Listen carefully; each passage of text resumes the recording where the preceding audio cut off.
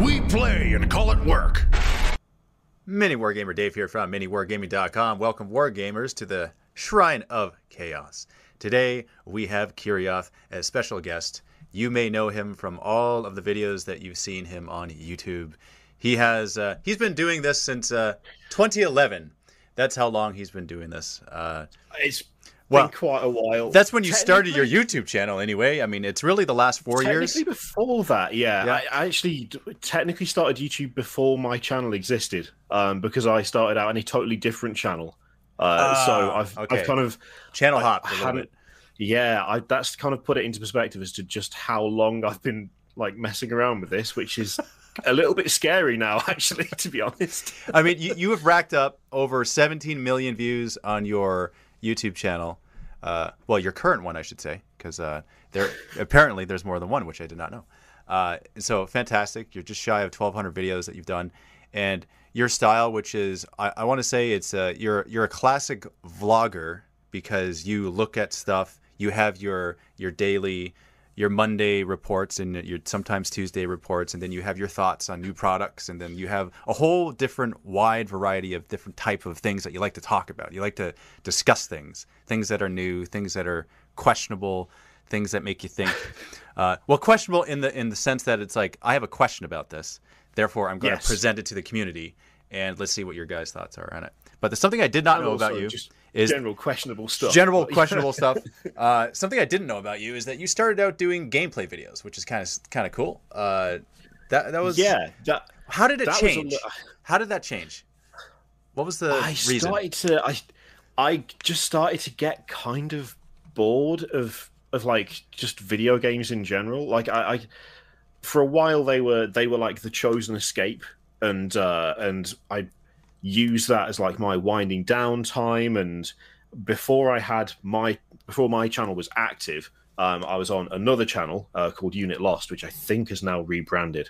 But we did gameplay stuff. There was two of us, me and a friend Tom, and we did gameplay and played games together, and that was mostly what we did. We did a couple of podcasts every week as well. Right. And I kind of came out of that and started doing stuff on my channel, and realized relatively, like, I'd say maybe a year and a half, maybe a year in, I forget how long it was, I just started to realize I'm not actually enjoying half the games I play anymore. Like, I'm doing it because I'm used to it. Like, it's a habit thing of, it's time to relax, it's time to unwind, I'll play a video game. And then realized I'm not actually relaxing or unwinding, and I'm not finding this game all that interesting, and it's kind of gone away a bit there. I need to try and find something else to fill my time, and maybe I should look at something else. And I've had like 40k stuff around since 3rd edition, so however many horrendous number of years that is. And I'd kind of taken a break from 40k and just modeling and painting in general. And I kind of almost had that moment of going, I mean, I keep going back to Dawn of War and Space Marine and Dawn of War 2, and I keep reading the Horus Heresy books, and I should probably do something with all these models I've got lying around. Started kit bashing, more accurately, and went, this is the thing. This is what I've been missing. Right. I should have been doing this all along. This is way more fun than all of the things that I've been doing to kind of just relax and unwind. And it just kind of built from there. I kind of started putting things together, and didn't enjoy painting, but did it so I had a functional army.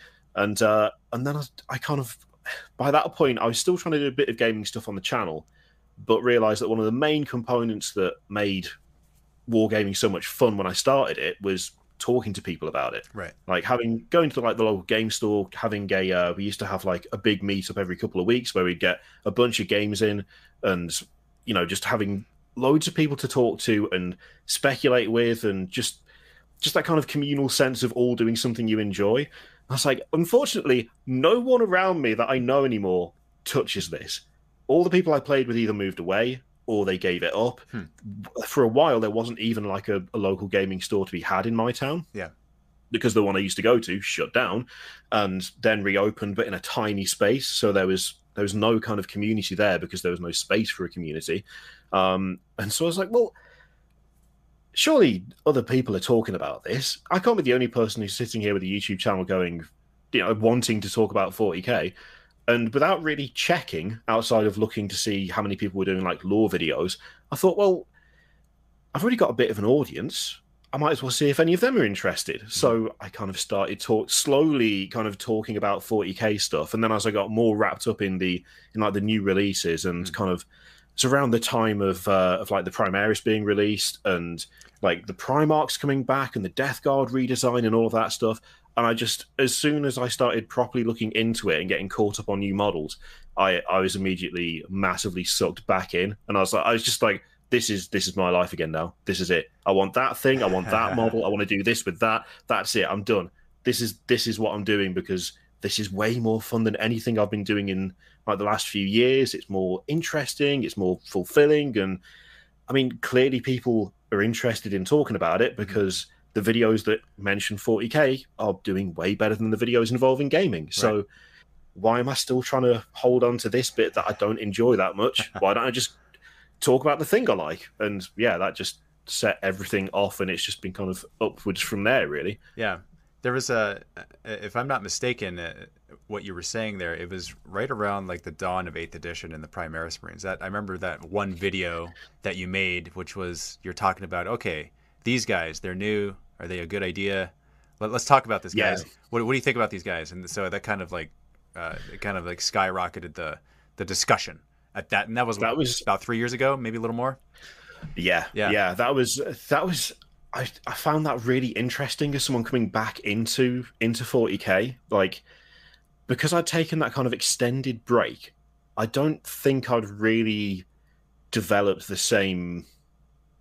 I don't like reverence, I guess, for Space Marines as a whole. I always loved the like adaptability of them, where you could decide on a custom chapter, and then you could take any number of bits from other kits, and you would have your own unique Space Marine faction, and they could look however you liked and be painted however you wanted, and you could make a backstory for them, and that was fully integrated with the Imperium, or make them renegades, or you could do anything in between. Mm-hmm. But the actual I was always a little bit out of sync with everyone else in my kind of gaming group, because I always thought the Tactical Marines especially just looked a bit too squat.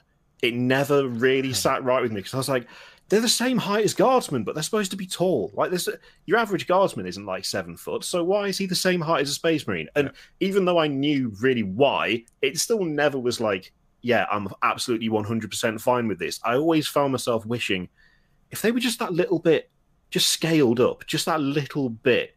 So when the Primaris stuff showed up, I was like, oh, they fixed it. Yeah, they're taller, they're the right scale, they're the right height.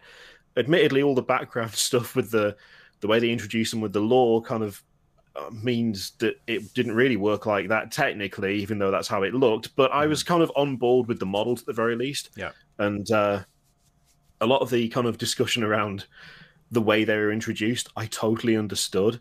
But I could also see why Games Workshop went the way they did. And I found some of the arguments against like Call coming up with the Primaris kind of missing something, I guess. Like, to me, anyway. I always try and preface anything I say, stuff like this, where it's just me. Where I was like, you hedge it with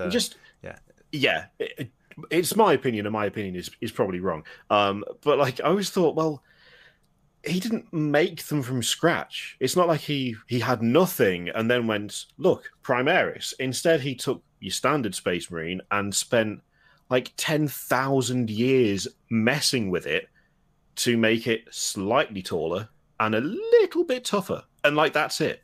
That's all he managed, really. I mean, I know there's lots of in-universe stuff that is technically better, but when you look at the tabletop side of things, I was always like, yeah, they're a bit better, but they're not that much better. For 10,000 years work, you kind of expect something a little more robust, a little more extreme, a bit more robust, something like maybe more close to a Primarch, for instance. Right. And I always likened it to, because I do a lot of work on my own guitars and stuff, like replacing parts. I didn't make the guitar. It's the equivalent of the person who made the guitar making the guitar in like 1 week, and then me taking 4 years to replace the pickups. It's that kind of thing where it's like someone else has already done all of the work really quick, and then I changed one part and it took me the better part of a decade. It's like, it doesn't mean that I'm better than the person who made it. It just means I could tweak it slightly. And even then, I've not changed a huge amount.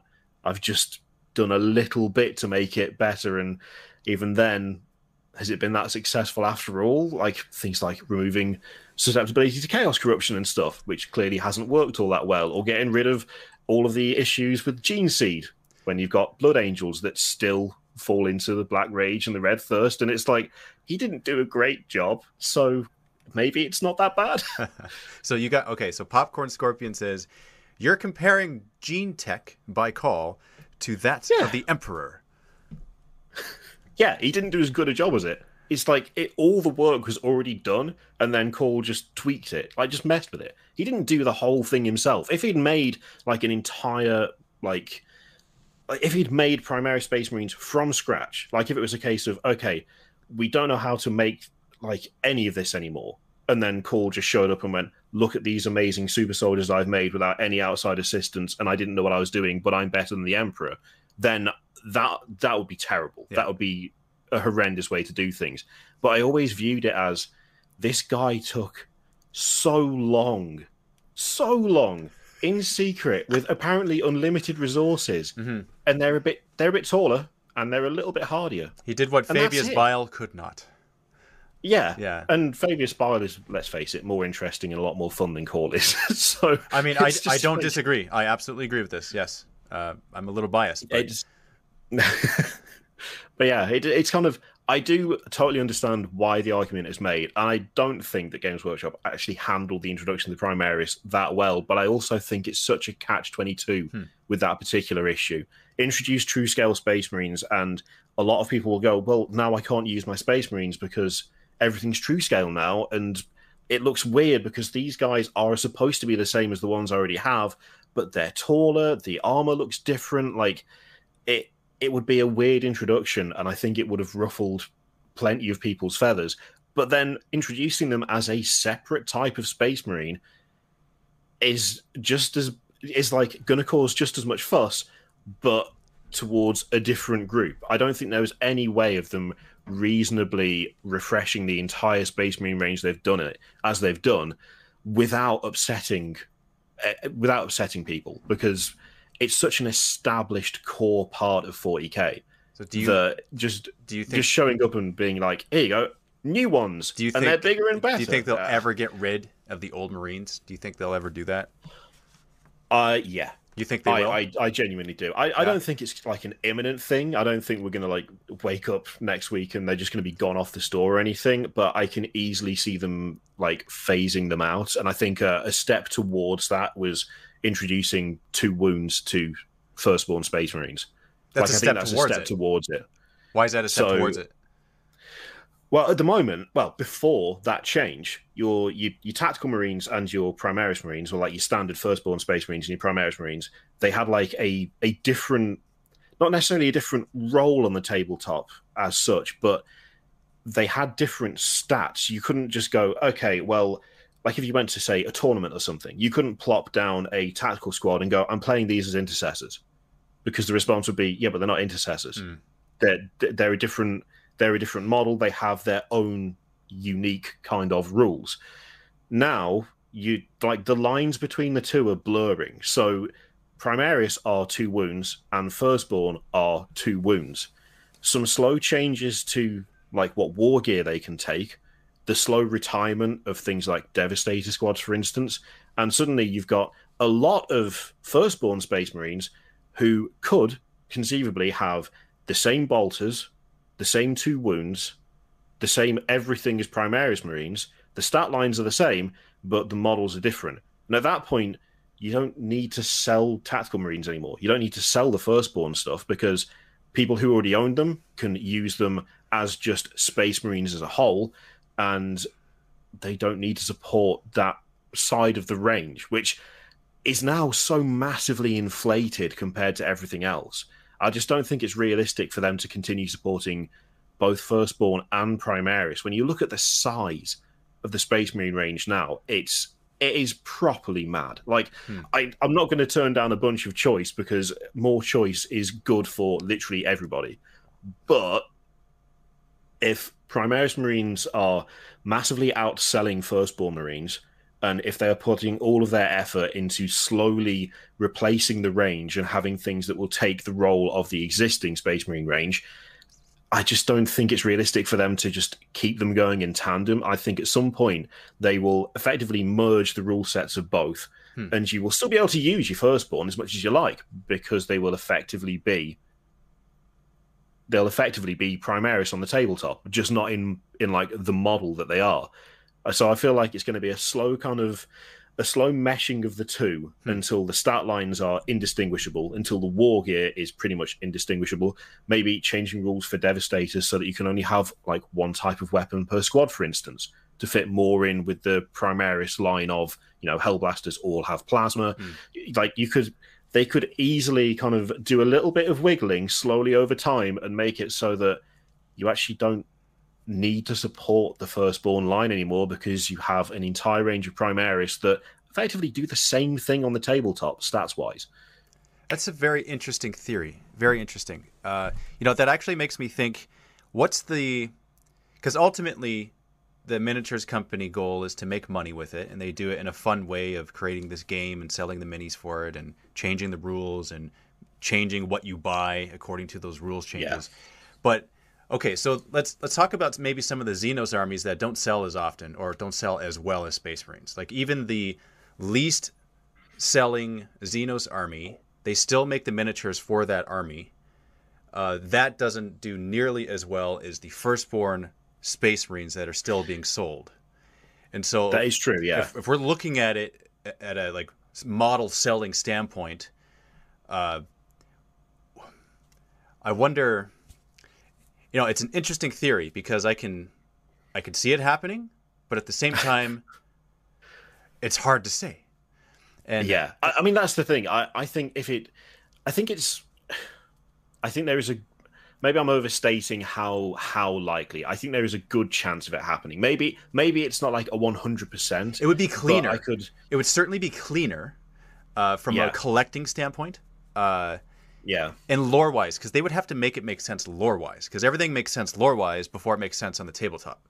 And then the although that's one of the things that I found funny about the change to Firstborn Space Marines was the 2 wounds suddenly. In fact, I made a video about it where quite a few people said, well, they don't have to justify in the lore why they do rules changes. Rules change all the time. Right. And that I totally agree with. Yeah. But one of the core parts of the Primaris introduction was, look at these extra tall Space Marines with 2 wounds, because they are hardier. Right. Call has improved them. They are tougher. They are more resilient. And then suddenly Firstborn Marines are just as tough and resilient with absolutely no in-universe explanation whatsoever, which is what I found funny, because it was like, here's the justification for the Primaris Marines. Yeah. Here is the in-universe reason. And then they just went, oh, and Space Marines, Firstborn Marines have that too now. And that's it. But there's no mention of it in terms of in-universe justification, is there? I guess there's no book where they're true. like, okay, here you go. No, that's true. You have a point there. You have a point. I said it's because they'd eaten their cauliflower, but then people booed me for making a terrible joke. But like, it's just like, when it comes to that sort of thing, they are generally quite good at justifying big changes in the lore. But then again, they will sometimes just go, and now this is different because it's different. And you won't get any sort of outside explanation to that. But then again, it's not a static game. They constantly do change rules, and you can't like expect them to give explanations for every rules change in the lore, because they'd be there. Yeah. They'd be at it all day, every day, and the already, let's face it, kind of convoluted overall story Extremely of so. 40k would get. But it kind of silly. Big thing like Space Marines, though, you would think that was like at the forefront, the most popular thing, that they would give some sort of explanation to that. But no, it's just, okay, they have 2 wounds now. Yeah, that was the whole. That was what made me laugh. It was like, it's less the fact that they've done it and more the fact that it was such a big selling point originally that has just now been like, yeah, that's just how it is. It's like, okay, sure. It's not a problem. It's not something that I'm like, how dare they not give us an explanation? But it just kind of, I just read it and went, I'm pretty sure that was a fairly major selling point before, but sure, why not? It's, at the same time, that kind of makes sense. I could see that happening, because let's say let's say they do mesh it, right? It's like 10th edition, 40K.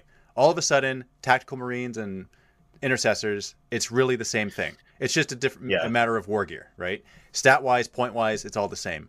Lore-wise, it is what it is. Cole made them 10,000 years. They're better, beefier, whatever. But gameplay-wise, they're exact same. You can use the old ones. They count as the new ones. They're really the exact same. It's all good. We don't make the old ones anymore. We only make the new ones. Yeah. So do what you will. If you have models that are 30 years old, you may still use them. They still count as the Primaris stat-wise. They're not Primaris lore-wise, but they are stat-wise. So do what you will on the tabletop. That could still make sense. I have to admit, part of my thinking behind that was the introduction of legends, like their way of supporting old models that are out of production, or in some cases just didn't have a model, giving them like a one-time rule set and going, we're not going to revisit these, we're not going to come back to them, but if you want to use this model that we don't make anymore, it's in Legends, it's got rules, you can still use it, you can still use it narrative play, open play, you can still use your old models. I think that kind of, for me, that kind of opened the door for them to be able to say, okay, well, we don't sell these anymore, but we're not saying you can't use them. Here's the rules. Because there's already precedent for that on quite a big scale now. They've moved quite a bit of stuff into Legends. And so, you know, I could easily see them kind of going, okay, Tactical Marines, Intercessors are now the same thing. Devastators, they're more complex. You can't just shift Devastators over because they have such a variation in weapons. It's nothing like Hellblast is in terms of like the loadout. So maybe it's like a one casualty at a time thing. You know, most of the Space Marine range is fine. In fact, these are just like the Primaris guys. But Devastators we're not making, and they're now in Legends. You can still use them. But they're not going to be supported in the future with changes to those rules. I could see it happening. I would clarify that it's not like a 100% totally, but I could easily see how they would do it and think that there's definitely more than a non-zero chance that at some point, like, they will just start to slowly shave away the firstborn side of the Space Marine range. You know, because they have so much variation now as well with the Primaris stuff. That's an interesting one there, the Hellblasters, because out of all the other ones, it's like, you know, unless you're a purist who hates Primaris, if you're a casual hobbyist or one that isn't anti-Primaris, you're like, okay, if I had to choose between Intercessors or Tactical Marines, I'm going to choose Intercessors because they're a bit better and they're so close points wise that it's just like it's a no-brainer of a difference. Whereas Hellblasters and Devastators, which one would you choose? I mean, to be honest, I've always loved Devastators in a healthy way, so I'd go for Devastators regard. Although, to be fair, I'm probably not the best person to ask because my army list choices revolve entirely around how cool does this look? Cool? I'm in. That's it. Like, I don't have a huge amount of. I'm not a competitive player, to say the least. I very much revolve my armies around what would be a lot of fun to put together and paint, and I could make an army out of. Is pretty much the way I go about most of my list building. Yes. But that being said, Devastators are just more versatile. They just are. Currently, yes, absolutely. By the fact that they can have so many different weapons options, they're not just locked into here's a bunch of plasma and nothing else. You can pick and choose what you use them for, which just by that nature makes them so much more versatile than their kind of direct counterparts. But then again, Games Workshop seem to be, especially with the Space Marine stuff, seem to kind of be swerving away from versatile in a way. When you look at Intercessors versus even Tactical Squads, with Tactical Squads, you can at least take something. You can take a heavy weapon and a special weapon. You can outfit your sergeant with whatever. Intercessors is just, here's a bunch of bolters. And it's the same thing with Hellblasters. Like, you can have plasma or plasma. Compare that to Devastators, where you can fit them out for pretty much whatever you like. And the actual choice that you get out of the box is massively limited in comparison when it comes to the Primaris side of things. So the only place that isn't like that is the vehicles. But in terms of the infantry, it's hugely simplified over what you would previously have expected from like a Space Marines kit. Things like Vanguard veterans and Stern Guard veterans. Oh, so many options. Those two are like some of my favorite kits that Games Workshop have ever done, especially the Stern Guard veterans. But again, it's like there's so many options. There's so many things you can put on them. You can kit them out in so many different ways. And I've not, admittedly, not looked at the rules for Blade Guard for, well, since they were first shown off, but they're not like brimming with weapons options. It's not like a Vanguard veteran squad where you can kit them out with whatever. They again, have fewer options. Relatively, way fewer. But they're super strong. Yeah, there is that. They make up for it, and they're just brute like durability and strength.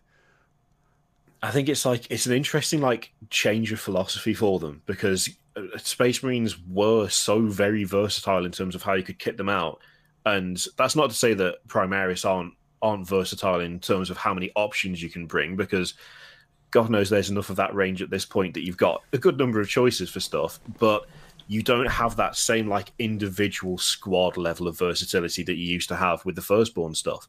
And that's clearly by design. It's like it's obviously been done. For me, I think it's mostly just been done to make it easier. Yeah. When you get into 40k, there's a good chance you're going to angle for Space Marines. Yeah. If you buy a box of Space Marines and it is literally all these guys have this gun, it's simpler for especially newer players than going, okay, all these guys have this gun. Apart from this guy who can have these guns, or that other guy who can have a couple of other weapons, and you got the guy who's leading who can have a couple of different weapons and a melee weapon if you want. Like it's not too many options, in my opinion, but I can see why they would strip that back. So it was just, you buy a box of Space Marines, here's 10 dudes in power armor with bolters, and off you go. You're ready. You're done. Yeah, it's very much. It reminds me of 30k, just because of the simplicity and the weapons options. I think the way that, I don't think it was like a kind of a nefarious Games Workshop like planning from the past sort of thing of going, now in 30k, if we make it so that, you know, each squad just has the weapons they have, like there's not much in the way of variation, it mirrors perfectly with the Primaris stuff coming back with you know, Gilliam and setting it all up as a plan. It works out perfectly. I don't think that's what they did, but I think they loved the fact that symmetry happened. I think they were like, oh, that's perfect. It's not what we went for necessarily, but it means that now there is genuinely a way to rationalize it. In terms of like the in-universe rationalization, you can easily look at it and go, well, these started development way back. They're using similar squad arrangements and tactics that were used in the Heresy, and of course they would. They were, you know, that whole development was set up by the Primarch of the Ultramarines. Of course he'd set that stuff up. I don't think there's at any point, not that I've read anyway, been a suggestion of that literally being why, but it lines up really nicely. It's like a nice way of kind of going, oh yeah, I can see why he did that. Whereas outwardly, I think it's more of just a case of make it simpler and it's easier to get into, and yeah, we'll just do that. It's way easier for people if they can just go, okay, well, I know what this squad does because they all do the same thing. Mm-hmm. Sorted.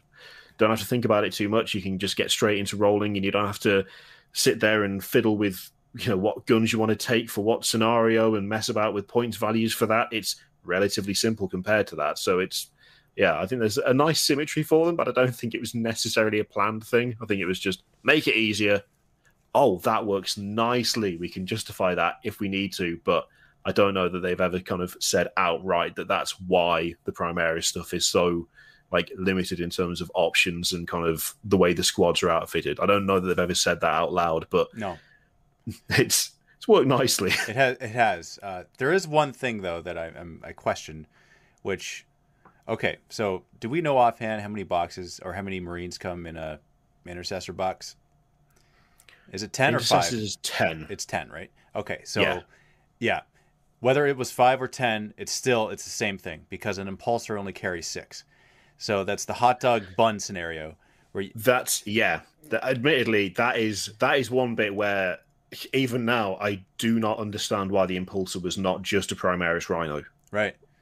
To this day, I still have no idea why they did that. Because if the one thing that so many people were asking for was just, can we get a transport that isn't covered in guns? Could we have that, please? It's like the equivalent of Firstborn only having a Land Raider to rock around in. It doesn't make a huge amount of sense, no matter how you look at it. Yeah. And so when the Impulsor was shown off, I was like, oh, actually, they've got a transport. That's good. Yeah. And they're like, it carries 6. Why? Why have you done that? Why have you done it? It's bigger than a Rhino. Why have you made it carry fewer guards? What was the thinking there? It didn't make sense to me either. It means you've got to split well, if you've got 2 impulsors, you've got to buy 20 intercessors to get your 12 in there, then you've got 8 left over. Yep. Do you then just do a squad of 5? Do you put a squad of... If you're doing like an optimized list, you're not going to sit there and go, oh yeah, 8 intercessors, perfect. That's not going to... No one's going to do that. So what do you do with the others? Well, you have to buy another box, but then you're still just stuck no matter what you do. Really bizarre decision, which I still don't quite understand, but... So occasionally they just do stuff like that, don't they? You would need to get 5 impulsors before the amount actually equals. Is it 5? Yeah. Yeah. No, it's not 5. Yeah. It is 5 impulsors. Yeah, and 3 boxes of intercessors. So you need 5 impulses to get the right number of impulses to intercessors. But it still wouldn't be, because you wouldn't have the right number of sergeants. That's true, yeah. It still wouldn't work, because you'd still be down 2? 2. 1 or 2 You'd be sergeants. 2 sergeants. Yeah, you'd be down 2. You'd be down 2 sergeants. Yeah. I mean, you could kit bash him, but that's not really the point. It's still still weird and a weird decision. I guess... Oh, the only way you could do it is... Okay, what's that new box set with the it's not the Elite Edition, it's the one smaller than that. The Recruit Edition. Recruit Edition, yeah, where it comes with 5 Assault Intercessors and 1 Lieutenant. Yes. Yeah, you could get away with that. Yeah, because a Lieutenant can go in there with them, right? I think so, yeah. Yeah. I think so, too. The chat will correct us very swiftly. Oh, definitely.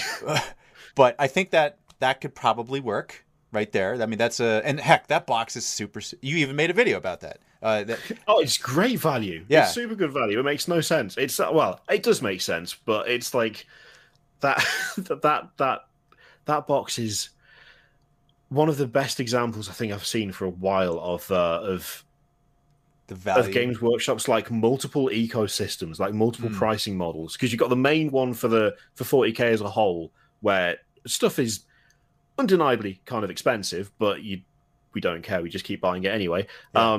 And then you've got the entry points, which don't match up at all. You've got like the combat patrols, and you've got like even like the battle forces, like the Carriage one that I've got over there. They are actually, when you look at how much you save compared to buying all the stuff separately, they are really good deals. It's insane. And it's insane. It's just to get the hooks in. And I think sometimes, like, I was guilty of it when I saw the price on the Recruit Edition for the first time, where I was looking at them and I was like, that's £1 more than a box of Warriors. Yeah. And there's more stuff in there than it's like double the number of models. What is this? And every now and again, I think you kind of have to remind yourself and go, yeah, but that's not the same purpose. They're not fulfilling the same need. That is to get people in. It's a loss leader. Buy that box and go, oh, I can have a game with what's in here. This is really cool. It's not that expensive. I can get in there. That's cool. And then they will do that and go, well, I want to expand my Warriors. Yes. I want to get something else. That's what it is. What should I get? And then by that point, they've probably forgotten that actually the Recruit Edition was only, £1 more, and go, I'll get another box of Warriors. And they buy the box of Warriors, and actually they could have got the Warriors and then more again if they just bought the same box twice. Yeah. But it's crazy. I always find it really interesting with Games Workshop stuff, because you have this really interesting kind of sliding scale of how much stuff is, where on the lower end you have got things like the Recruit Edition, the Elite Edition, which is still, I mean, the Elite Edition is still really good value compared to buying that stuff separately. You have those. You have things like the combat patrols and the start collecting. You have the kind of special boxes they do for around Christmas time with the battle forces. Mm-hmm. But then that slides all the way up to like 120 quid for a Mega Gargant, or £105 for a Monolith. Which, when you look at what's in the Recruit Edition, and then look at like buying a Monolith, the disconnect in price is massive. Yeah, it's massive. But the thing is, you're never going to go from just buying the Recruit Edition to, and now I want that giant Monolith. You're not going to go from, I have a squad of Warriors and a Royal Warden, to, I need a monolith. You build up to it. Mm. You get other stuff. It's like, oh well, the Canoptek Wraiths look cool, or maybe I'll get some Scorpack Destroyers to go with them. That would be cool. They're in the Elite Edition. Maybe I get that box, and then they get the hooks into you with the actual reasonably priced plastic, and then you're sitting there looking at just the perfect number of points of Necrons that would be. It would be either 1750 or 2000 if you just had that one giant pyramid-looking thing that you'd seen the other day, and then you get it, and funnily enough, you've just bought the monolith because everything else was actually not too bad, and it's that kind of scale of, okay, we're getting you in, why not do a combat patrol to go with this? Okay, with the hooks are sinking ever deeper, you totally need Zarek, and you definitely need the monolith, let's go. And then you buy it. And then once you bought that, you're like, well, I finished my Necron army. What now? And then the madness just begins again. And you just end up buying even more. It's hard to fault them for how well they do that kind of thing, to be honest. They're very good at I think they're very good at getting people in. Yeah. And then before you know it, you can see the shelves behind me, and that's not counting the stuff in the boxes over there that I haven't got out for a while. Before you know it, you're like, I've been doing this for like 10 years, and I don't know how many nights I have, but I know that I only wanted one, and I don't understand how this happened, but here we are. It's just, might as well carry on now. I'm seeing a very nice looking Lord of Skulls behind you. Oh, that's a Slanesh Lord of Skulls. It's it. I gotta see this. Yeah. Hang on, let me grab it. I will. In fact, did I put a picture on Twitter? You know what? I will just grab it. It's easier. So, because from a distance, I mean, the shape of it was corny. Oh, it's you can't. You just a Lord of Skulls when you see one. So let me see if I can get that. Whoa! So that's got parts from the Keeper of Secrets on it. By the way, Khorne, and especially the Lord of Skulls, has got better brand commitment than Batman. There's so many Khorne symbols on this. I know it's a Lord of Skulls, but come on. So yeah, there's Keeper of Secrets claws. There's parts from the Keeper of Secrets, one of the alternative heads, big Slanesh symbol, some of the cape sections from the Shalaxi Hellbane setup for the Keeper of Secrets kit, the spear from Shalaxi Hellbane as well, and a knight helm because I didn't like the face. The face was too cornate, and I covered the comedy plow on the front, which is so weird. I still don't really understand what the idea was behind that, but I love it anyway. I couldn't get the Khorne symbol off that because the whole plow is a Khorne symbol. There's one massive symbol. I tried to make it out of plasticard and it didn't look great, so I instead used green stuff and covered the Khorne symbol over with like flesh that had been like melted to it, and then I made a green stuff pipe so that the flesh could be kept alive using blood. So it's got like a bloody drape of flesh across the plow that's kept alive during battle for whatever reason. I needed to cover it up, and I was like, "That's gross. That's gross and pretty Slanesh. We'll do that. We'll do that. Yeah, we'll go with it because it's good. I love it, and people are calling it a Kiribash. Oh yeah, I very rarely leave things as standard. It's not really something I'm all that capable of, to be honest. How do you feel them as? Sorry? How do you feel them as? Do you feel them as a Lord of Skulls, or do you feel them as something else? That's fielded as a Lord of Skulls. I just hope that, well, generally, I'm just like, well, you can let me get away with this, right? And usually the answer is yes. Oh, yeah, of course. It's the same thing as I bought, basically, I accidentally collected a Chaos Knights army, which culminated in the Lord of Skulls. Accidentally? What do you mean accidentally? Well, yeah. Well, when the first night was shown off, I loved it, and I was like, "This is." I never thought I'd see something outside of the Lord of Skulls of this scale. Like this is, they've clearly made this to be its own force. This is awesome. I want one, so I bought it, and I put it together. And I was not great at painting at that stage, and I just gave it like a grey and black paint job, and was just like, "That'll do. That's fine," and left it for ages. Then the Chaos Knights were revealed. And immediately I was like, "Oh God, they've done what I wanted to do to the knight before I really knew how to do it." Yes, I'm going to have to buy one. I need one of those. Okay, I'll get a Chaos Knight. I'll leave the one I've got. That can just be a Loyalist Knight. That's fine. But I'll get the Chaos one, and I'll do that Iron Warriors colours. That'll be fun. So I got the Chaos Knight, started painting it up as Iron Warriors, and then thought, you know what? I should have it so that it matches like my Emperor's Children stuff. I should have an Emperor's Children like a just a knight that follows them round, some sort of like weird twisted warp monstrosity thing. That would be fun. So I started working on it, took part of it apart because it previously had a normal loadout, and dug out an old Defiler that I had in the loft from when the Defiler was first released as a model, which makes me feel old as hell saying that. And I ripped the claws and the armors off it.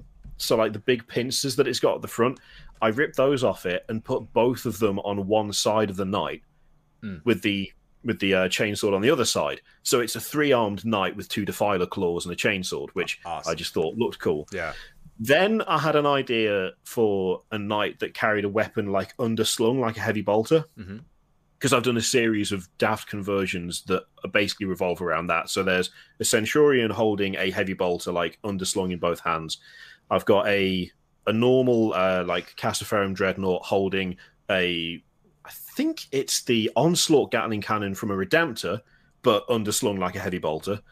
Then I got a Redemptor and had that holding the Avenger Gatling Cannon from a Knight, like in both hands like a heavy bolter. And then I was like, well, clearly the next logical step is to do that with a Chaos Knight, surely. So I did. I bought a Chaos Knight, and then the next time I was at Forge World, I bought the Vulcan Mega Bolter for the Chaos Warhound. And I put that on that. In fact, I'll grab that quickly. Yes. It's like the thing I'm most proud of in terms of, nearly most proud of. I do a lot of kit bashing, so we're in for a treat, guys. This is we don't typically get to see this kind of goodies. You can go down there. Don't fall apart, please. I've got to be careful because the gun isn't glued on. It just rests somehow magically. Ooh. So yeah, I've got the what is it called? Yeah, the Vulcan Mega Bolter from the Chaos Warhound. Yes, wow. Held by the Chaos Knight in like an underslung fashion. Dang. And it counts as having 2 Avenger Gatling cannons because what else are you gonna run that as? Right. And I also I don't know how this happened, but I had a spare missile launcher from one of the Custodes dreadnoughts. I forget which one it is. So that's got 2 missile launchers on the top, just because I thought it needed something a little bit extra. So yeah, that was yes. That was again kind of just a spur of the moment. I thought that'd be a fun thing to do. I'll do it, and then got the parts and immediately realized that first of all, something that I didn't even consider at the time. The bolter from a Chaos Warhound, significantly heavier than a Chaos Knight. Really? Way heavier. Oh, because it's more dense? It's just a chunk of resin. Yeah. It's not even multiple parts. The gun is just one massive lump of resin. Yeah. So... Is he forward heavy because of that? Massively. Yeah. To get it to stand up, the feet are glued to cork, which is pinned to the base. Yeah. And then around each toe of the feet, there is wire that has been twisted under the base and then looped over the foot. Wow. Just to hold it in place. It's super solid now, but trying to get it to stand upright was an absolute nightmare. And the only way I could do it was by reposing one of the legs so that it was like raised up and resting on something. Yeah.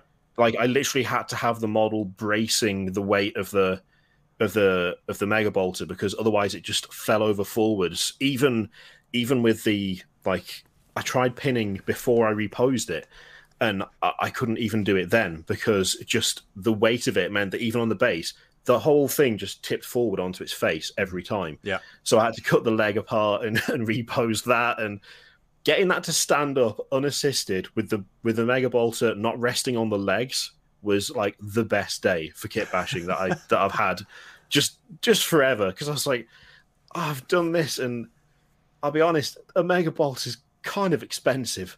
It's not like the Chaos Knight is 95 quid. The Mega Bolter was 45 quid. So if I don't get this to work, that's a significant amount of money that I've just like thrown away on nothing. Like, what am I going to do with it? I can't do anything else except buy an actual Warhound to put it on. That's not an option. No. I'm not doing that. So I've got to make it work. It took a while, but I did get there in the end. It's one of the things that I'm most happy with kit bashing. The other two is admittedly this is Age of Sigmar, but I made a nightmare out of Dreicher Hammerdreth. Because I had an idea for a village that hung criminals from trees in the forest that the village was in, but the forest had like magic, like just kind of undead magic in it, and so the trees got fed up of being hung from and came alive and started killing people. So I made Dreicher Hammerdreth into what is now the horror of Blackwood, because that has now become my Sylvaneth army, which I had not planned on making, but I've made that now, and I'm like, that was really fun. I need to make more. I did a similar thing with accidentally ending up with a Gargant army. I have to agree with some of the comments here. They're saying you're as mad as a hatter, and we love you for it. That's an X. I'll take it. I'm happy with that. That's super cool. I love the idea behind that. The only other one is there we go. So this is my Gargant for my Age of Sigmar Gargant army, which is from the Realm of Metal. And this, I've got 6 of these now. Ooh. And it entirely came down to randomly sitting there, putting some ambots together and going, you know what? I reckon you could stack the legs. If I put both sets of legs on, but stacked them on top of each other, it would make like a really lanky mech, which could look kind of cool. And I did it and realised that it did look kind of cool, but it also didn't look particularly 40k. It looked a bit more sort of like kind of steampunky kind of thing. Mm-hmm. So I got some parts from a Warp Lightning cannon that I had left over from when I was making my Dreadnought army, because I put a Skaven Warp Lightning cannon on top of a Dreadnought that only had one arm, because why not? And I put the massive like Warpstone rock on the back of it, gave it a Custodes shield and spear, and went, oh, this is actually kind of awesome. I like this. I don't know what it is, but I like it. That's cool. I made a second one, then I did a half-assed paint job, put them away, and then never touched them, because I was like, I don't know what these are. I don't know what I can use them as. I ran them as Contemptors in one game with permission from people, but it was like, I don't know what this is, really. I've made it, and it was just a fun project that's kind of unusable, which is a shame, but there you go. I then decided I wanted to make some more and thought, well, I need an excuse. So I just put them on Twitter and went, these are about, I forget how tall they are, but I gave the height measurement and went, this is how tall they are based to the top of the model. What can I use these as? Like, what can I do with these? And someone said, oh, Gargants. Use them as Gargants from the Realm of Metal in Age of Sigmar. They're perfect for that. Mm-hmm. And so I went, that's good, because I've already started building 2 more, and then I ordered 2 more ambots. So I've got 6 of these, and now I have a reason for doing it. Brilliant.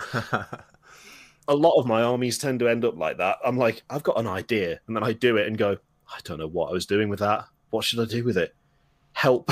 And then someone gives me an actual army, and then I go and make more of them, because, yeah, kit bashing still the most fun bit for me, really. It's by far the most... It's like a mix of like therapeutic and just fun at the same time. Would you say out of the pillars of the hobby, the modeling aspect, the playing, the lore, would you say that modeling and hobbying is the top of your list there? Yeah, definitely. Yeah, definitely. It's for a while it was just the modeling side of things and not the painting, because I didn't like painting for the longest time because I wasn't good at it, and I was like not good at it to the extent that it made me not want to learn to get better. It was just like, well, every time I try and do something new, it fails. So, what am I supposed to do? I'll just have to. I just paint it because I don't want to be the person with an unpainted horde of orcs. Because when I was younger, I was that person, and even I didn't like being that person. But like, I just didn't want to be the person who had unpainted models or would just like base coat them and then not do anything. I didn't like bringing that stuff to games, and it was similar thing with starting to play D&D. Other people were painting their character models and stuff. I'm like, well, I don't want to be the one person who shows up with an unpainted Reaper Mini or something. I want to actually do something with it. So I kind of painted mostly out of spite. It was like, well, I'm just going to get it done. I don't like it, but it needs to be done, so I'll just blast through it. And if it looks passable, then that's a win, and I don't really care. And that was the deal up until November of 2019, I want to say. Yeah, I think November of 2019, where I got talking to the guys from Artis Opus who do brushes, and they said, we want to send you some brushes. And I was like, you've heard me talk about painting, right? You're like, I don't like it. And they're like, yeah, that's why. We want to send you some and see what you think. See if maybe it there's a technique in there that would work for you and would, make things easier or actually, dare we say, enjoyable, maybe. So they sent a box of their Series D dry brushes over, and I started, I'd never used anything like it before. My extent for things like trying to paint detail or trying to do things like blending on models was, I'm going to paint it 2 colors and then do a 3rd color for the trim, and that's it, because I don't know how to do anything else. So they sent me this box with like a little booklet that tells you how to use them, and I got a creature caster model that I'd had for ages but been too intimidated to try, and gave them the most trial by fire review video of anything I've ever done, because I just sat there and went, I don't like painting. I don't know how to use these. This model has intimidated me for ages. If we come out at the end of this and this model's wings look half decent, clearly this is good. And then I just started painting following the instructions on the booklet, and immediately went, oh, this is easy. This is actually pretty easy, and it's really fun, and I can do the things that I've never been able to manage before. And literally from that point on, I went from hating painting to looking at every model and going, okay, what can I do with that? What can I do? How do I paint it? How do I want to blend from this color to that color? Do I want to do mostly dry brushing? I need to try and learn how to do glazing. I should get an airbrush. And it just massively took off from there. Like the Chaos Knight with this bolter, that model, it's just dry brushing and that's about it. All I've done is just dry brush over the armor panels. And I remember finishing painting one of the knights and looking at it and going, literally 4 months ago, I would not have been capable of this. This is great. I want to keep doing it.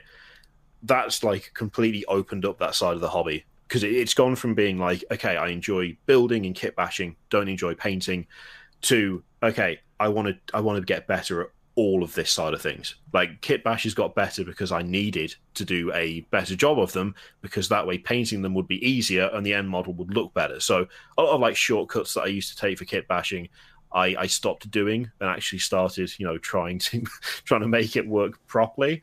Instead of just going, okay, well, I've got super glue in this part, let's go. It was a case of, well, if I do it that way, it's going to be harder to paint. I need to be able to remove it and then put it back. And so that led to kind of improving how I build stuff in terms of pinning stuff that you wouldn't necessarily think of pinning. Like a lot of the stuff on this Drycher, all of these spikes that stick out of her, which is they're wooden spikes from a Age of Sigmar scenery kit, they're all pinned, because when I come to paint that, I'm going to have to take those spikes off, because there's absolutely no way I'm going to get anything close to a decent finish without it.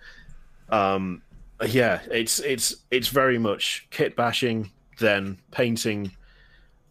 Being able to use the models on the tabletop is fun, but it's one of those things where I don't necessarily miss if I don't get to play for a little bit, because I get enough enjoyment out of that kind of initial process. Even down to planning armies, I find a lot of fun because I know what I'm going to do with them.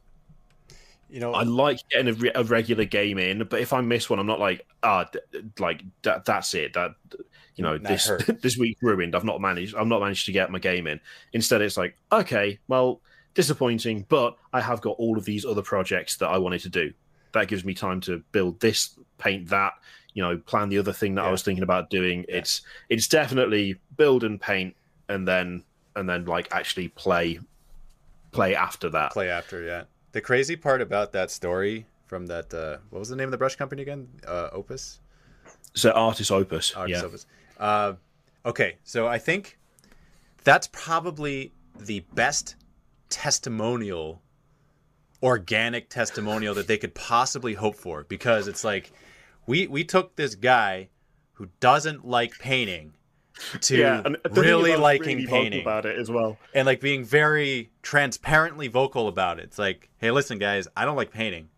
I got these brushes, and we're just gonna see what happens.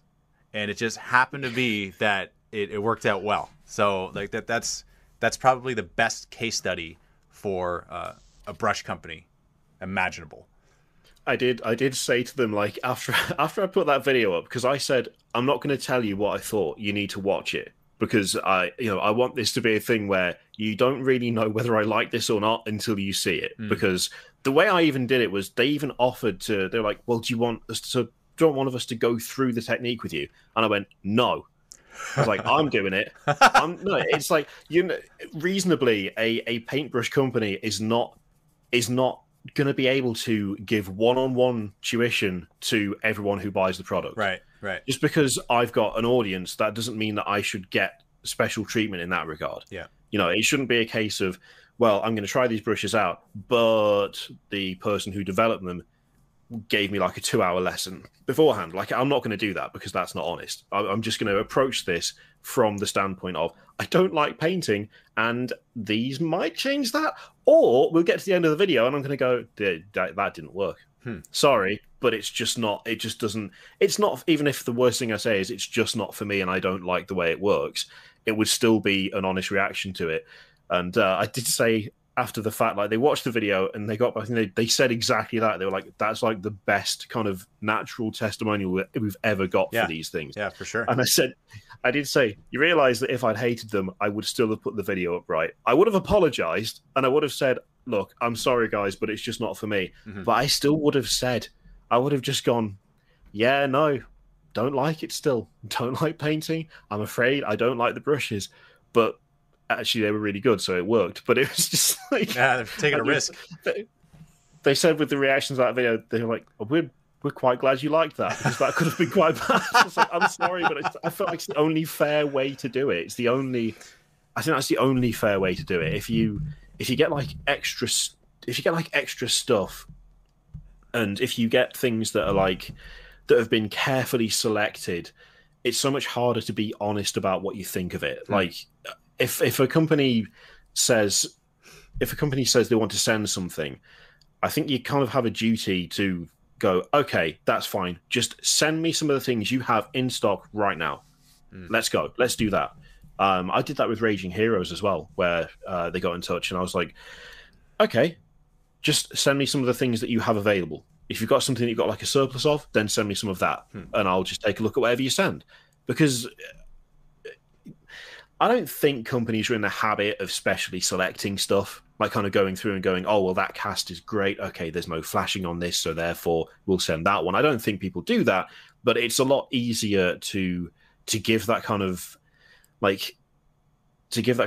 guess, plausible deniability if you can just go, okay, I said send me a bunch of random stuff. They sent me some random stuff that I knew is in stock because I checked their website, and this is what you would expect to receive if you ordered these items.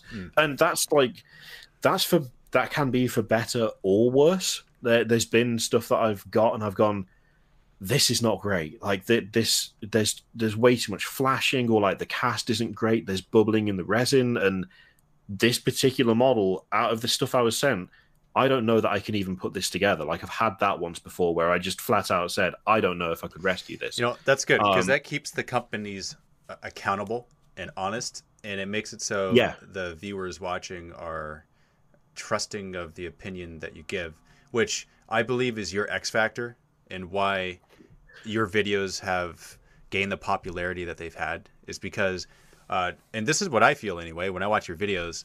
I think, okay, I know that when Kirioth says something, he's speaking his mind, and it's a genuine thought, no matter what it is. And he'll even tell you when he doesn't know about something. He's like, you know what, guys, I don't really know much about this, but these are just my thoughts. Let's discover this together. or it's like you come from it from a, hey, I've been doing this I've been looking at this for many years, and these are my thoughts on it. So no matter what it is, it's just your raw thoughts on it. And I think that's what's so relatable about your videos. You're just speaking whatever comes to you. Really, it's very organic. That's the thing that like I kind of realized very early on when I started to record videos was whenever I sat down with friends and talked about this stuff in person, before we had things like Warhammer Community and preview streams and, you know, just the level of communication that we have with Games Workshop now, which is so above and beyond anything that I experienced when I was a teenager buying their stuff. Like around 3rd edition, it was like, is something new coming out? I had no idea. No one will know until it happens. Everything in terms of like leaks and rumors was like, oh yeah, my friend knows a guy who manages a Games Workshop store, and he knows that they might be doing this thing in like 6 months. And that was like the level of knowing what was coming. And whenever we sat down and talked about it, no one was like in that group, like no one was ever really afraid to go, well, actually, I think this. It was just a case of we just talked about whatever was happening and what was interesting us. And like really early on, I kind of was like, well, I don't want to say this or that in case people don't just disagree, but like actively think that I'm like belittling them for their opinion. If I don't agree with something that they think, I don't want them to think that it's like a personal thing.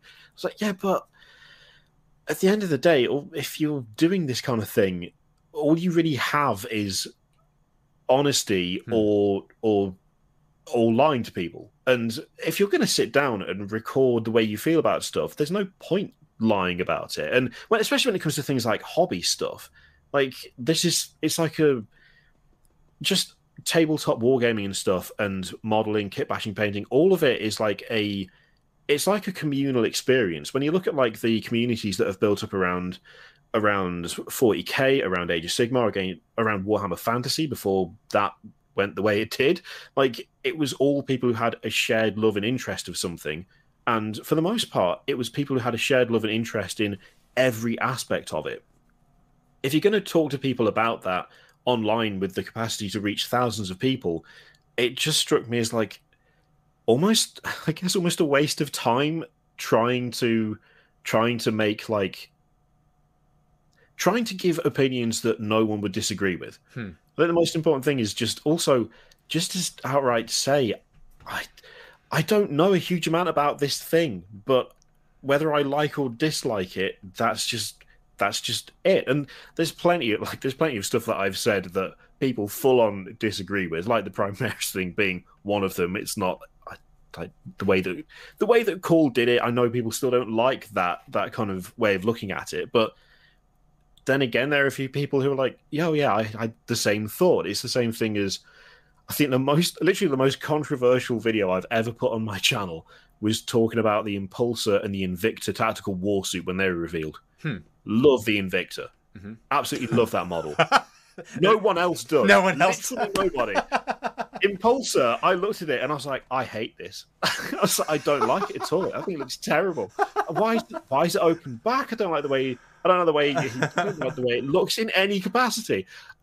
Hard disagree on that viewpoint. The thing is, I even specified in that video, like, I think also it's very easy to be overly positive or overly negative, and everything is so much more grey than that. Yeah. That even with the Invicta, I said at the time, I like it because I like mechs. You know I like mechs because I have 4,000 points worth of Space Marine Dreadnoughts.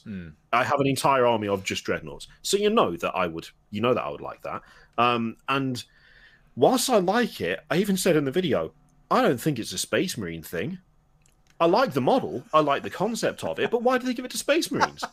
Why have they got it? It makes no sense. Like, what have you given it to Space Marines for? Give it to Guard or someone, or even like Sisters of Battle. Don't give it to Space Marines, and it's not stealthy. Look at it. You're being daft now. Love the model, but who they gave it to and the context in which it exists, don't like that. But the thing is, you can have that. Like, not everything has to be this is perfect or this is terrible. There's so much kind of middle ground where there's so few models, I think, where people will look at them and go, I like literally everything about that. There is no part of that I don't have any sort of like not positive reaction to. It's the same with all of it. It's like, contrary to the Impulsor, the Gladiator, quite a good-looking tank. I quite like it because they fixed all the stuff I hate about the Impulsor. They closed it in. They gave it a proper turret. They closed it in. They made it look less like an Orc had made it, frankly. Like, it just looks better to me. So, okay, here's a question. What do you think of the ATV? I flip-flopped on that massively. I liked it initially because I was like, it's fixed the issue I always had with the attack bike, because the attack bike is an annoying vehicle because it can only fire in like a pathetic 45-degree angle and only from one side. Like, it's such a terrible design. And I always used to think it was a terrible design. And initially, I liked the ATV purely because I thought they'd fixed that. And then I looked at it again and went, wait, no, they haven't. It's exactly the same. You still can't turn it like beyond like a pathetic shallow angle from side to side. The guy's standing up, so he's even more unstable than he was in the attack bike. And there's an antenna right next to him. So it's fixed none of the issues that I had. So I started out going, I like it because it's not as bad as this. And then went, oh no, it's just as bad. It's just as bad. And on that basis, I now don't like it because it's not fixed any of the issues I had with the thing it is ostensibly replacing. At least in that way, I am quite consistent when it comes to stuff like that. It's the same with the Outrider bikes. I really like the Outriders. They look awesome. Stupid design. They couldn't get over a small rock. Like, the heavy armor around the bike looks dead good. But they can't turn. And they also can't go over rough terrain, which is exactly the issue that I had with the previous generation of bikes, because they're supposed to be all-terrain vehicles, but they have a ground clearance of 0.5 millimeter. And it's just not like there are enough roads in England with like humps to like traffic calming. So there's like a hump in the middle of the road. There are enough of those in England, and there are enough people who have lowered their cars to silly degrees for me to have personally seen what happens when something with like millimeters of ground clearance goes over a small bump, and it never ends well. And it would never end well for normal bikes, and it would never work well for Outriders either.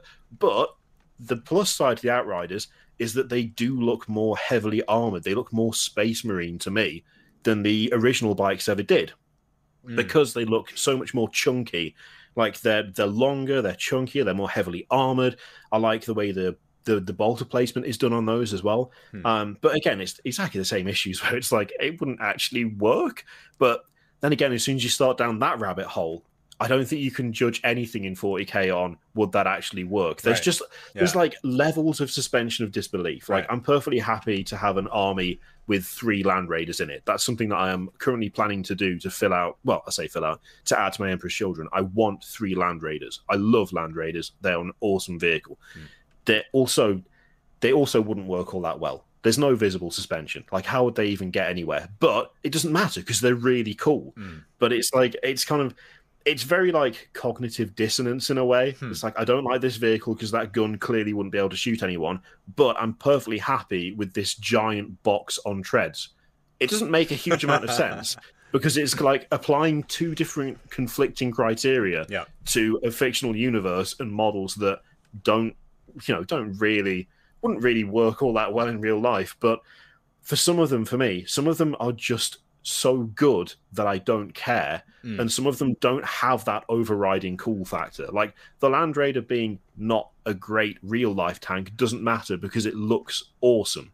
The ATV being a rubbish vehicle for what it's supposed to be is more unacceptable because the base design for me isn't good enough to elevate it to I don't care status, which again, I always say is like super hypocritical. It's like, it's very hypocritical and it's very particular because it's like, well, if you're going to judge one by this criteria, why not judge the other?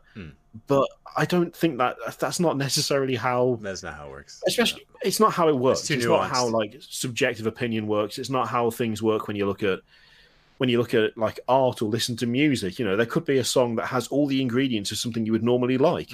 It could, if you're into heavy metal and you hear a song that has got, heavy distorted guitar, down-tuned, you could have all the things that you should enjoy, but you just don't like the song. I think it's similar it's similar to that. It's just a taste thing. I think it always is, and it's one of the reasons why I'm always, whenever I'm talking about models, just like, maybe it's just me, or it probably is just me in a lot of cases. But I like this, even if I don't think it works necessarily within a certain faction, or don't think that it 100% fits in with other stuff related to that faction. There are parts of nearly every model that I can look at and go, I think they've done a good job. And that's the other thing as well. I think they can do a good job on things that you don't like. There's been stuff that Games Workshop has made. I'm trying to think off the top of my head. There's a few Stormcast models, for instance, that I don't like at all. The guys with the long like tabard thing, they're like they've got their armor, but like just beneath the chest, they've got these long strips of cloth. I think they're casters of some kind. I can never remember what all of the AOS stuff is called, but I like a lot of the Stormcast Eternal stuff. It's the evocators. That's it. I don't like the way evocators look at all, but I can still look at them and go, they've actually done a really good job. Like, I don't like the models, but the cloth looks like it's moving in sync with the rest of the body. There's a good sense of motion to it. The actual sculpts have been done really well. The design might not be to my taste, but I can't sit there and go, they've messed that up, because it's not true. In this specific instance, it's like, I don't like it, but I can totally see why other people would. And I try and kind of put that across as well, because there are some, as I say, there are some models that I just do not like at all. But I look at them and go, I don't like that, but I know full well that I know people are losing their minds with how good this is. It's just not for me, and that's fine. You know, not everything needs to be. I think that's something that is, it's true for everything, but when it comes to things as personal and subjective as like hobbies that you've dedicated so many hours of your time to, I think sometimes it's easy to look at stuff and not think, okay, that's not for me, and instead think, but that should be for me. And I think sometimes that can happen, and I just try my best to kind of go, I hate that. Impulsor being an example, I don't like it, but I know plenty of people do, and I know plenty of people really like it, and I'm not going to sit there and say that they're wrong for liking it. It's just not my thing. It's just, that's all it is. But yeah, it's I try very hard to try and lay that out as much as I possibly can. So the last thing I want is anyone kind of going, oh yeah, but he thinks his opinion's gospel. It's like, no. I'm very clear that a lot of the time I will literally say something out loud and then go, but I would imagine that I'm the only person who thinks like that. We're going to change gears here for a sec, and we're going to do a chaos comment bomb. So, folks, this is a YouTube channel recommended by Kirioth. So I'm going to post a link in the video chat. So if you've never participated in a Chaos Comment Bomb before, this is how we do it. I'm going to post a link in the chat, and it'll bring you to a YouTube video, and you'll leave a comment on this YouTube video, and the comment could be something like, Dave and Kirioth say hi from the Shrine of Chaos. Or it could be, continue doing what you're doing, bringing the past into the present. Or maybe it's, thank you for your videos. They are excellent. Or whatever it is. It doesn't matter what you leave, it just as long as they know they've been Chaos Comment Bombed by the Shrine of Chaos. I'm going to leave a number of links here so that it is unquestionable which link you need to click on. I will spam it. And I like to go to the video just to see the real-time update of the comments. It's just fun. Now, I hope that these comments are linked to this channel's notifications on their phone. It's more fun that way. I rarely know the response. But this is Snipe and Wib, and this video is Warhammer Armies Undead featuring Oculus Imperia Codex Compliant. And this is where they do a series of bringing things that were, like letting people know about old things in the game and the lore and the history, and kind of just bringing it to light, right? Is that a fair assessment? Yeah. I think that's a good way to put it. The Codex Compliance series they do just takes... It's almost like old forgotten lore of Games Workshop, taking a look at old codexes and going through them in detail, stuff that informed the design of them, telling you things like the origins of certain games that Games Workshop still make or have made, informing, like as I said to you before we went live, the fact that Games Workshop had a record label, like the fact that that was a thing that existed, which I had no idea about until they did a video about it. Oh, that's so like strange. there's just so many times where I'll kind of look at what they've put up, watch it, and go, I didn't know half of this. Like I thought I was pretty well versed in some of this, but apparently not. No, I had no clue. And so that's them. So check out their stuff. This is a pay it forward to these folks. I personally have never heard of this channel before, so I'm glad you brought my attention to this channel, and I look forward to checking out their videos, especially the codex compliance stuff. Someone said old codexes. I wrote most of them when they came out. That is a slight issue. Like as they move forward slightly, there are ones that I'm like, yeah, no, I had that. That's now I feel ancient. It's I have to admit, nothing they've put out has been quite as has felt quite as brutally aging as the reintroduction of the Wolfen. That made me feel old because I saw so many people going, "Oh wow, the Wolfen! We've never had Wolfen before," and I'm like, "Yes, we did. Yes, we did. We had in Codex Eye of Terror. I had a 13th Company Space Wolves army with the old metal. The Wolfen. metal, yeah." There were people like leaving comments on my videos that were like, "This is so cool. They've actually made models for these," and I'm like, "Please stop, please." I'm not that old. I promise. You're just making me feel it when you're like, yeah, but that codex was released the year I was born. And I'm like, go away. Stop watching my videos. Okay, so I have a couple questions for you. These are more for kind of like getting to know Kirioth behind the scenes. I'm just out of curiosity. Is your YouTube channel what you do? Is that your full-time thing? Yes. Yeah, it is. It is now my full-time thing. Fantastic. I love it. It's been like the main source for a while. I was getting away with still having a couple of contracts from an old job of mine until pandemic happened. And then unfortunately those went away. But yeah, it's now the main income. That's fantastic. I love it. So the best way to support Kirioth is on his Patreon. Links have been provided in this post. So you'll see a link to his Patreon plus a link to his YouTube channel. And subscribe to his YouTube channel if you are not already. And right, you have literally by saying that reminded me that I am going to update that because I started a second channel late last year. Which is solely for kit bashing and painting. Oh, nice. Because I'm trying to just get way better at both. And I thought a fun thing to do would be to just document as much of it as possible, including the things that go disastrously wrong. Because I'm going on the basis that if I've had an idea to do something, surely someone else will have had that idea as well. And even if I'm showing them the wrong way to do it, so that it's like, I tried this method and it flopped. It was an absolute disaster. They can at least see that and go, I will not do that. I will avoid the horrendous mistake you've made and do it differently. So that's going to be kind of stuff to do with that is also going to be on that same Patreon for the main channel because it's all sort of rough, like it's all me. So it's all kind of going to be condensed into that one space. Fantastic. Awesome.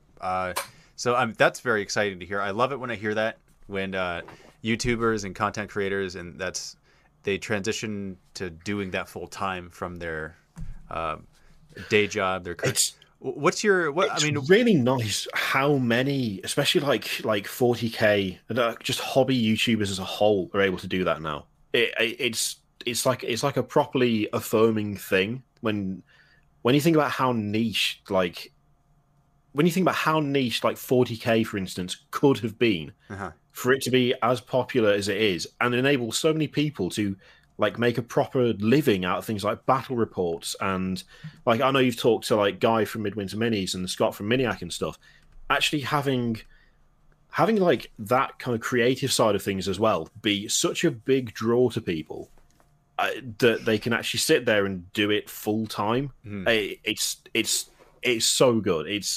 yeah, I just get every time I hear that someone has managed to make the transition to doing the thing that they love full time as a job and not, just make it their main source of income. It just makes me happy every time. So I'm like, the more people who can do this, the more information there is, and the more people can talk about just the hobby in general, and especially things like tutorials and stuff. I would have killed for channels like Squidmar and Miniac and Midwinter and like channels like that, like Geek Gaming and stuff. I would have killed for stuff like that when I was younger, trying to get into the hobby. Mm-hmm. Actually, people showing me how to paint things quickly and easily, Mm-hmm. tutorials on like color theory and stuff.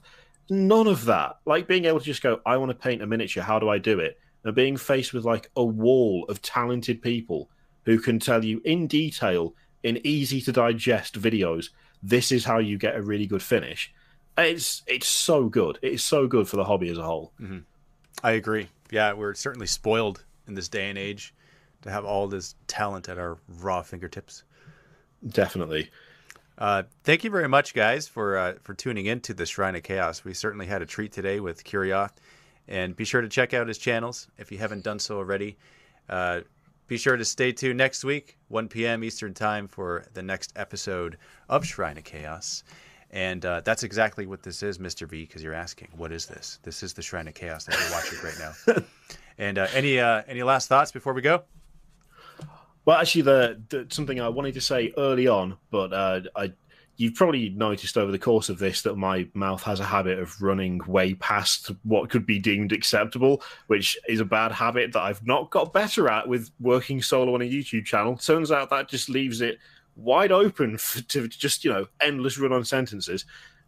I've really enjoyed this, and this has been really surreal in a way, because I have,